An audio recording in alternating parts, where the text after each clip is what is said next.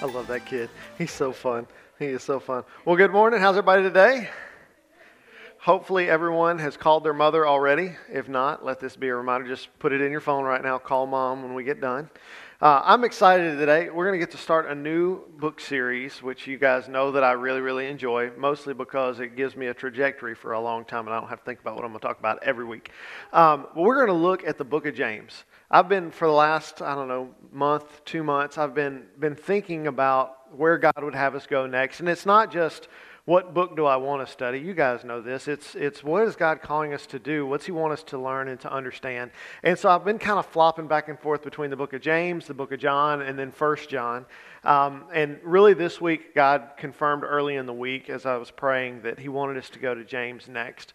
And James is often described, matter of fact, I mentioned to a couple of different people, not members of our church, but others this week, that we're about to study the book of James, and they usually say something very similar. They always say, "Oh, I love James. It's the most practical book in the Bible." And they're not wrong. It is, but I think that if we take just that viewpoint, we miss some of the nuance behind why James is saying the things that he said. In a moment, we're going to kind of dive into the details behind the book, and you're going to get to see what I mean. But before we do that, like we always do, I love these. We're going to watch a little video from the Bible Project that kind of gives you an introductory or summary to the book of James, and then we'll dive in after that. So, Anna, if you would, click the button, and we'll watch this together. The letter of James, or at least that's his name in English. If you look in the Greek, you will see that his name is Jacobos, which translates his Hebrew name Yaakov. And that's why most ancient and modern translations render his name as Jacob. That's what we're going to call him in this video. Now, there are many Jacobs in the New Testament. 2 of them belong to Jesus' inner circle of the 12 disciples, but this letter comes from the Jacob who was the half-brother of Jesus himself. Now, we learn this Jacob story from the book of Acts and from Paul's letters. After Peter moved on from Jerusalem to go start new churches, Jesus' half-brother Jacob rose to prominence as a leader in the mother church in Jerusalem. It was made up mostly of Messianic or Christian Jews. This was the first Christian community ever, and we know that it fell on hard times during the 20 years that Jacob was its leader. There was a famine that led to great poverty in the region, and these Messianic Jews were being persecuted by Jewish leaders in Jerusalem. But through it all, Jacob was known as a pillar of the Jerusalem church. He was also known as a peacemaker who led with wisdom and courage until he was tragically murdered. And in this book, we have the legacy of Jacob's teaching and wisdom condensed into a short and very powerful work. The book begins like a letter. He greets all the Messianic Jews who were living outside the land of Israel. But this does not read like one of Paul's letters where he addresses specific problems in one local church. Rather, this book is a summary of Jacob's sage wisdom for any and every community of Jesus' followers. And Jacob's goal isn't to teach new theological information. Rather, he wants to get in your business and challenge how you live. Jacob's wisdom has been heavily influenced by 2 sources. The first is Jesus' teaching about life in the kingdom of God, especially the Sermon on the Mount, which he's constantly echoing and quoting in the book. The second key influence is the biblical wisdom book of Proverbs, especially the poems in Proverbs 1 through 9. Jacob literally grew up with Jesus and with the book of Proverbs, and so now his own teaching sounds like them. It's stamped by their language and imagery. The book consists of short, challenging wisdom speeches that are full of metaphors and easy to memorize one-liners. And in essence, Jacob is calling the Messianic community to become truly wise by living according to Jesus' summary of the Torah, to love God and to love your neighbor as yourself. The body of the book is in chapters 2 through 5, which consist of 12 short teachings that call God's people to wholehearted devotion to the way of Jesus. And altogether, they don't develop one main idea in a linear way. Each teaching kind of stands alone and concludes with a catchy one-liner. But all of these teachings are connected through key repeated words and themes. It's really cool. At the opening of the book's body, there are 2 teachings. First, about favoritism and love. Jacob exposes how we tend to show favor to people who can benefit us, and we neglect people who can't, usually because they're needy. Jacob says this is the opposite of love, as Jesus defined it. He goes on to show what genuine faith does and does not look like. So if someone says that they have faith in God, but neglects people who are needy or poor, this person's faith is dead, he says. Their actions betray what they say they believe, and genuine faith always results in obedience to Jesus' teachings. Now, scattered throughout the body of the book, we find 3 different places where Jacob develops Jesus' own teaching about our words. So, with the same mouth, we unleash pain upon people and then go offer praise to God. So messed up. And also, we judge people and then go talk badly about them behind their backs. And we also all tend to distort the truth to our own advantage. How we talk about people opens up a window into our hearts and our core values. Our words tell the real truth about our character. Jacob also believes that God's kingdom community, as Jesus taught about it, is the kind of place where the divisions created by wealth and social status are dismantled. So he warns first about the arrogance that wealth can create in people who believe it will be around forever. He says, no, your wealth will one day rot, just like you. In contrast, God's people are to live with patience and hope for Jesus' return to set all things right. And this should inspire a life of faith-filled prayer. Now, this part of the book, all of these teachings, they're so powerful, and there's way more than we have time for in this video. But seriously, read all of them and slowly. Now, placed in front of these 12 wise teachings is the introductory chapter. It's a flowing stream of wise teachings and one-liners, and they're designed to sum up the main ideas of the entire book. This chapter actually introduces you to all the key words and themes that you're going to meet in chapters 2 through 5. Jacob opens by saying that he knows from personal experience life is hard. He was martyred, after all, not long after writing this letter. But he believes that life's trials and hardships are actually paradoxical gifts that can produce endurance and shape our character. God can do amazing work inside of us in the midst of suffering and help us become perfect and complete. Now, that word perfect, it's really important for Jacob. He repeats it 7 times in the book. In biblical Hebrew and in Greek, this word refers to wholeness. It means living a completely integrated life where your actions are always consistent with the values and beliefs that you've received from Jesus. Jacob knows that most of us actually live as fractured people with big inconsistencies in our character. We are all more compromised than we want to admit. However, God is on a mission to restore fractured people to make them whole. And it begins with wisdom, the ability to see my hardships through a new perspective. God will generously give this kind of wisdom to people who ask for it in faith without doubting God's character. And when we realize our humble and frail place before God, we are forced to choose between anxiety or trust. And true wisdom means choosing to believe that God is good despite my circumstances. So if it's poverty that's forcing you into hard times in life, Jacob says, try and view it as a gift that forces you to trust in God alone. And besides, wealth is fleeting. It's all going to pass away like wildflowers in the summer heat. And so when we do fall into hard times, don't accuse God. Rather, let your circumstances teach you what Jesus taught about God's character, that the Father is generous, that He's there to meet us in our pain, and that He's trustworthy. It's this God who through Jesus has given us new birth to become new kinds of humans who can face their suffering with total trust in the Father, just like Jesus did. And this new humanity is something we discover when we not only listen to God's word, but do what it says. Jacob calls God's word here the perfect Torah of freedom. He's referring here to the greatest command of the Torah as passed on to us through Jesus, that He freed us to love God and love our neighbor. And Jacob shows practically what that kind of love looks like. It means speaking to others in a kind and loving way. It means serving the poor, and it means living with wholehearted devotion to God alone. Now you can see how this opening chapter contains all the key words and ideas explored more deeply in the 12 teachings of chapters 2 through 5. Jacob immersed himself in the wisdom of Jesus and of the Proverbs, and he's given us a great gift in this book of his own wisdom. This is a beautifully crafted punch in the gut for those who want to follow Jesus. And that is what the book of James, or Jacob, is all about.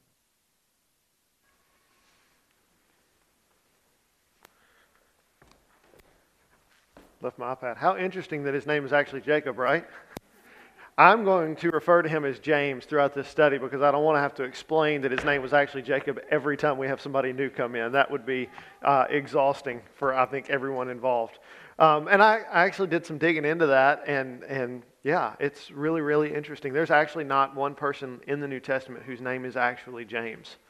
But it has to do with, and we can delve into this later if you're interested, but it has to do with pronunciations during the Middle Ages and how the word got morphed, and now it's pronounced James. So anyway, interesting stuff.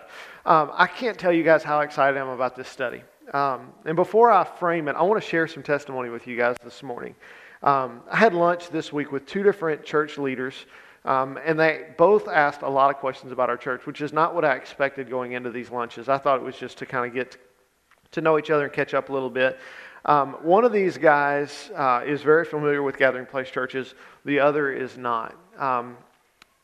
As they ask questions about how our church is able to do as much as we do, they kind of probed, because you guys heard this saying before that 20% of the church does 80% of the work, right? That's a kind of a known nomenclature in the church world. That's not the case here. As I was talking, one of the guys asked me, he said, "How many of your church members are actively involved in ministry?" And I said, 95%, maybe higher. And he didn't really know how to respond to that. And I'm telling you all that this morning because as we move into this study, and I love the way he ends that, it's a nice gut punch. Nobody likes those. And so I want us to understand as we move into this study that the intent of this is not for me to reprimand you or God to reprimand you. We're going to see in a minute what God's intent is through the letter of James, but I want you to be encouraged by the fact that people in our communities are seeing the impact that our church is having on our community here, but also the people that we do life with outside of this particular community.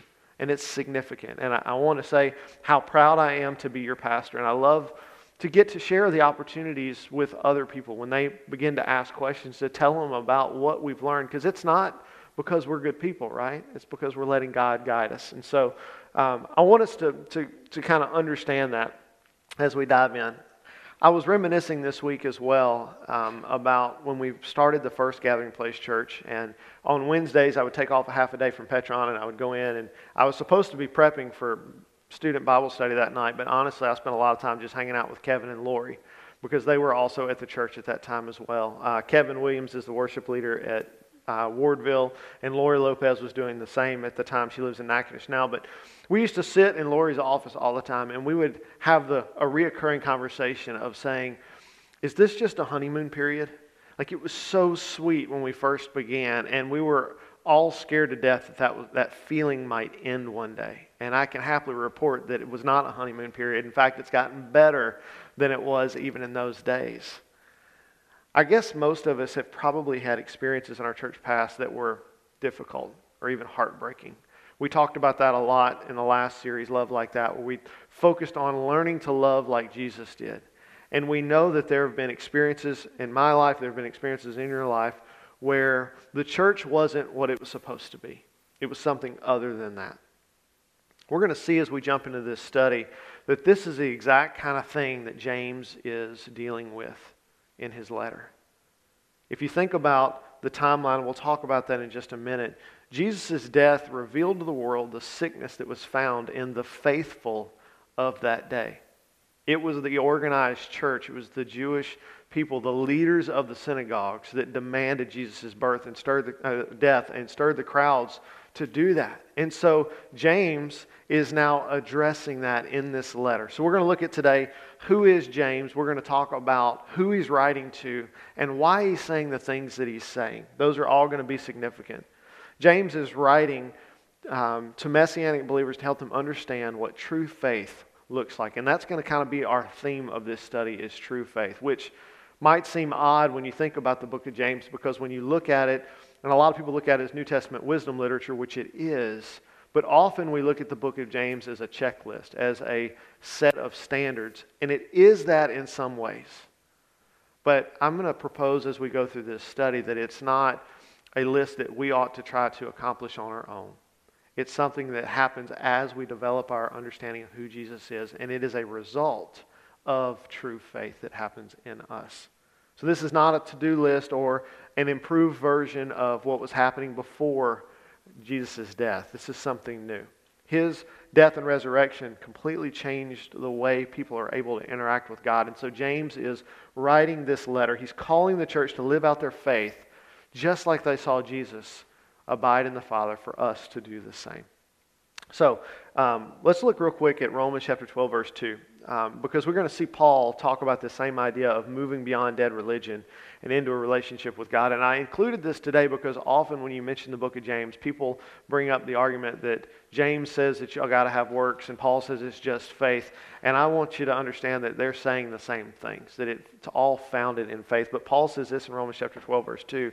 Don't be conformed to this age, but be transformed by the renewing of your minds, so that you may discern what is good, pleasing, and perfect will of God.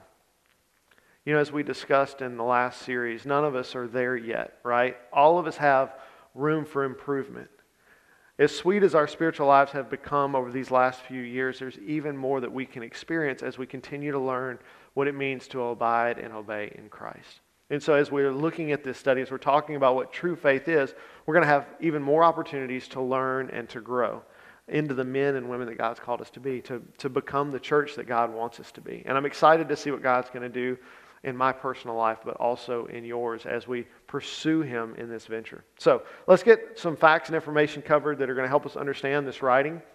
And then we're going to just jump right into verse 1 and kind of break apart Paul's James's introduction. So let's talk about the date for a minute. So the date that this book is written informs us of the significance of the writings, but also it's going to address some things that James doesn't say. And sometimes that's just as important. Because James is writing to the Messianic Hebrews, and there's no mention in his book of Gentiles. And we know that that's a big part of all the letters that were written in the New Testament is addressing this idea of Gentile believers. We know that this writing happened before the Jerusalem Council in 49 AD because James doesn't mention Gentiles. And it was at that Jerusalem Council where they have the big meeting, if you'll remember, and we'll look at this in a minute, where all the apostles come together and they talk about the idea of Gentiles and can they truly be believers. Since James doesn't mention that, we know that this book was written before that. And we know that we can pin that down because James was the head of the Jerusalem Council. And what they discussed was revolutionary in terms of what God was going to be able to do beyond just the Hebrew people. And we see all through the book of Acts that James is leading the church in Jerusalem. To give this passage, we're about to read some context. This council of elders and apostles have gathered together to discuss whether Gentiles can become believers and whether, if they become believers, if they should become circumcised. And so we're going to pick up where Paul and Barnabas are sharing testimony about what God's been doing through their ministries to the Gentiles. So pay close attention to the role that James plays in this council. I want you to notice what he is able to do. So Acts chapter 15, verses 12 through 19. It said, the whole assembly became silent and listened to Barnabas and Paul describe all the signs and wonders God had done through them among the Gentiles. After they stopped speaking, James responded, brothers, listen to me. Simon has reported how God first intervened to take the Gentiles, a people for His name. And the words of the prophets agree with this, as it is written. After these things I will return and rebuild David's fallen tent. I will rebuild its ruins and set it up again, so that the rest of humanity may seek the Lord, even all the Gentiles who are called by my name, declares the Lord who makes these things known from long ago. Therefore, in my judgment, we should not cause difficulties for those among the Gentiles who turn to God. James is the one giving the final word on this matter. So Paul and Barnabas are there, and James comes back and he quotes Scripture, and he says, guys, this is what we're going to do. We're going to let the Gentiles in. We're not going to be in their way.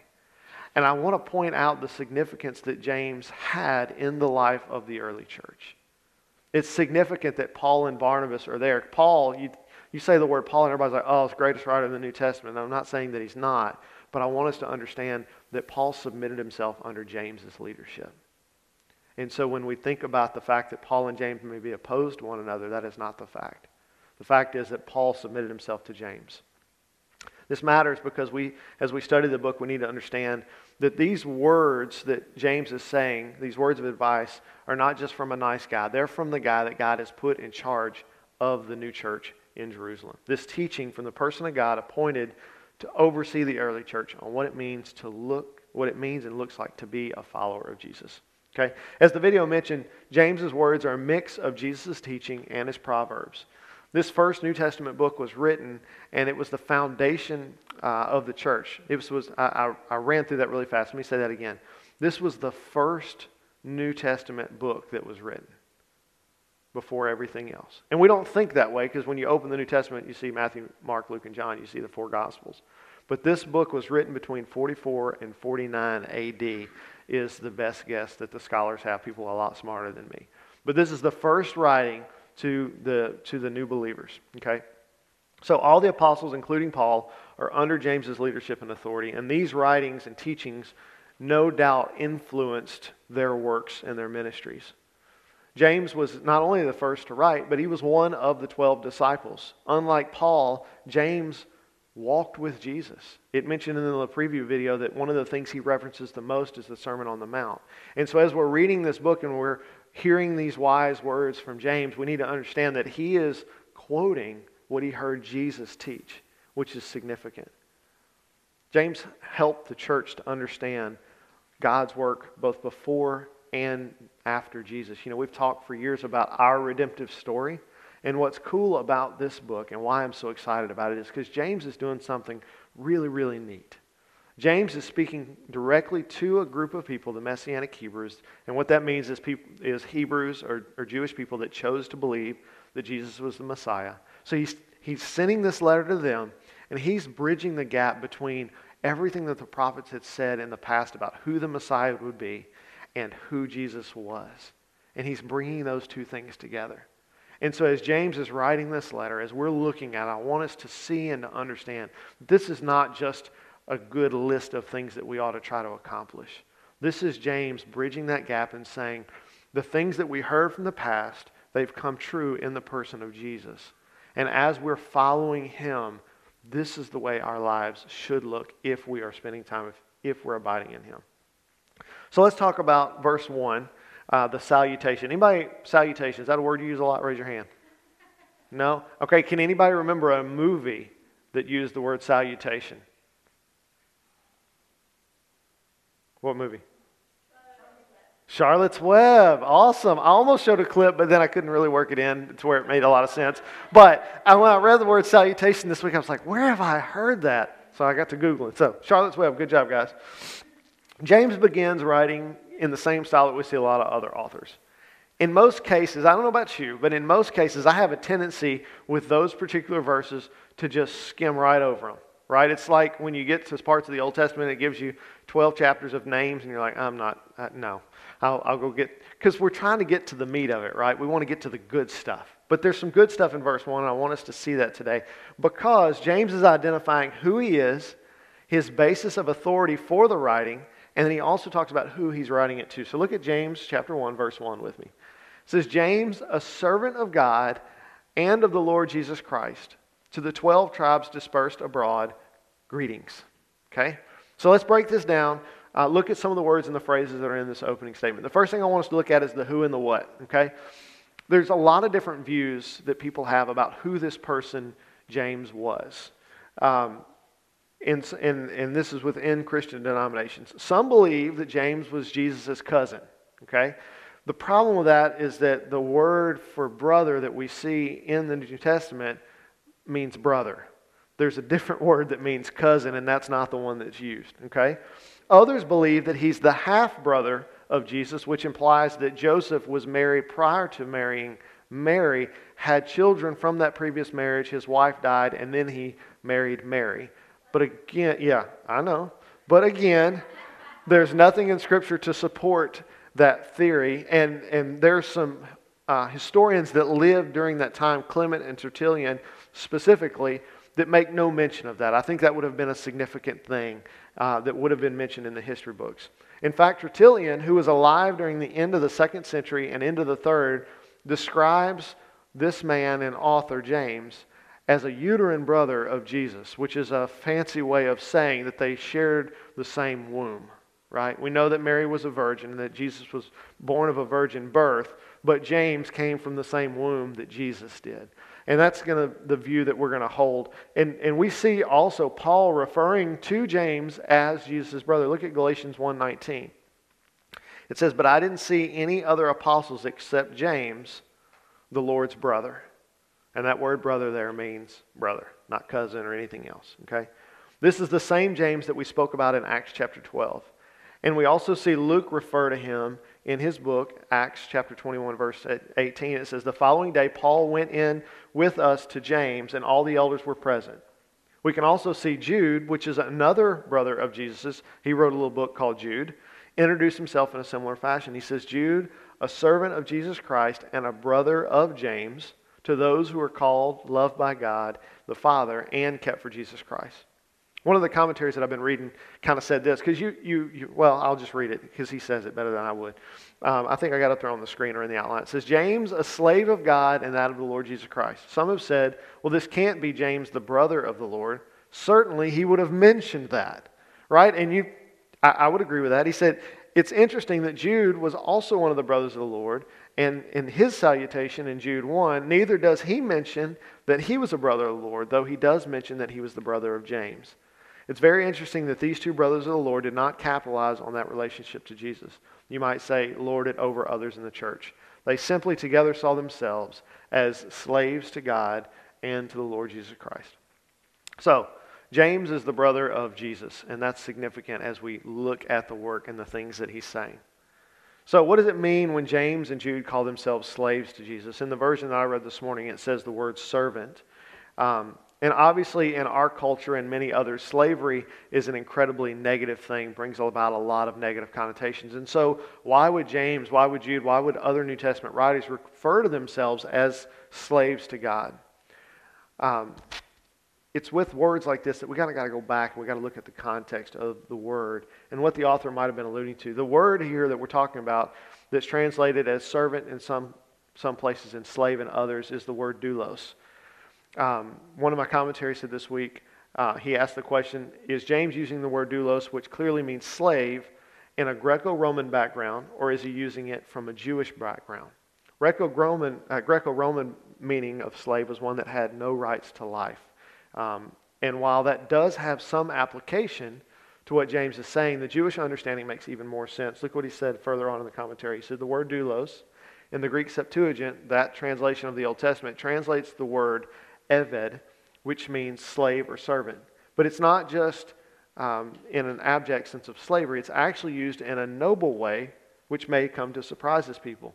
Moses is referred to as a slave of the Lord, the servant of the Lord. David is referred to as the servant of the Lord. We see other prophets, Jeremiah, Isaiah, proclaim that they are servants of the Lord. And so in this opening statement, the brother of Jesus is saying that by the grace of God and through the work of Jesus, that he's been adopted into God's family as a spiritual leader. He's likening himself to the prophets of old. And so when James says that I am a slave to the Lord, he's saying, in essence, that I am like the prophets that have come before.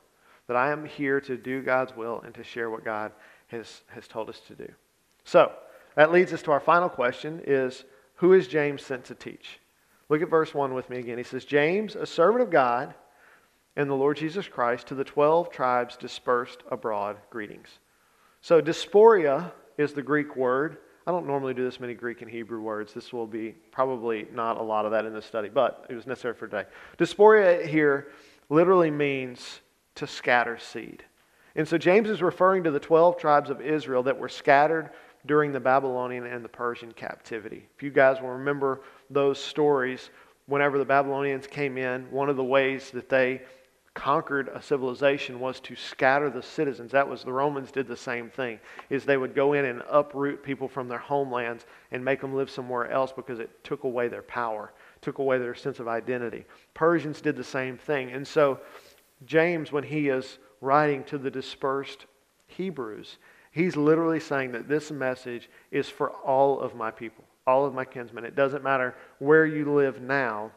Because some of those people after the exile, some of them came back and some of them stayed where they were depending on their life situations.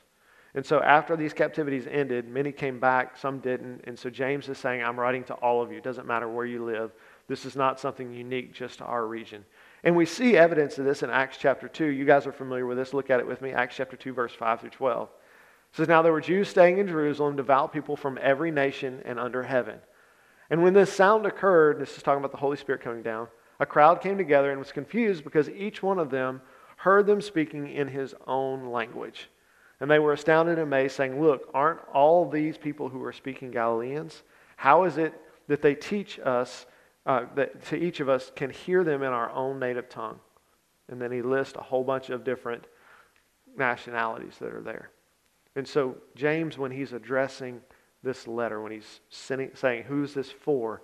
It's for all his people no matter where they are. James' goal in writing this letter is to remind all his people, the Jewish people, that they had been brought back together by what Jesus had done. He wants them to see that while they're scattered, they're not lost, they're not forgotten about, that God still sees them and he's still working on their behalf. This message of Jesus Christ is for all of them.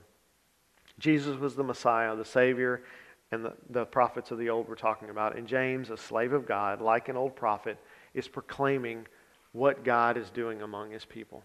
And he finishes this opening statement with the word greetings, which literally means rejoice. So he's saying to the people that he's writing this letter to, rejoice. All of these things that we've heard about our whole lives has come true in the person of Jesus.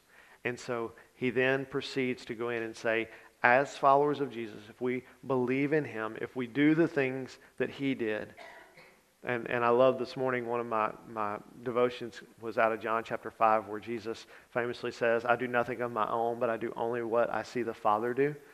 That's who Jesus was, and that's what he did. And so as we're diving into the book of James, what James wants the people to understand is that as they are doing life like Jesus did, by being connected to the Father, that these things that he describes are the fruits of abiding, not the fruits of hard work. God had not spoken. If you think about this, there's that generations of silence where God had not spoken to the people. And so James is saying, rejoice. The Lord is here. The Lord is among us now. He came as the person Jesus. The Holy Spirit has come, and he begins to preach the gospel to them. Jesus had come and revealed to the world the nature and the character of God once again. And so James is saying, rejoice. Now is the time for us to enjoy God. So, for us here at TGP West, our goal as we study this book is for us to gain a greater understanding of what it looks like for us, for each of us to live in true faith. How do we do that, and how do we recognize the fruit of faith that comes as we abide in Jesus? This book is not about works. It's about the results of abiding. So as we go through this study, I'm going to remind us of this regularly, that we're not looking at this book going, do I meet the standard? Because the answer is no, you don't. As we look at this book, as we study the things that James is saying, that question we're going to ask is this happening in my life as a result of my abiding relationship with Jesus? Okay? All right. So, James, brother of Jesus, writing a letter to all the Messianic Hebrews. This is also to our benefit to understand these things. As we talked about in the beginning, all of us have had church history that's been a little disheartening. And so we need this message as much as anybody to kind of break us out of that dead religion that's still kind of deep-rooted in some of us. And by some of us, I mean me too. Okay? To let God work in us and teach us about who he is. So, I'm excited, and I can't wait to dive deeper into chapter 1. We'll do that next week. Let's pray, and then we'll wrap this thing up. God, I thank you for the opportunity to study this book together with these people that I love. Father, as we move into this new study, as we look at what it means to have true faith, God, I ask that you would remind us all daily of your goodness. And Father, that you would give us the desire to abide in you. God, that we would not just see this as a list of things to do or to work towards, Father, but we would simply see it as fruit. God, I ask that you would work in our lives so that we can see your activity and be aware of the changes that you're making in us. Jesus, I love you. I'm so excited about this book. Be with us as we continue to worship and we move into this week. Amen.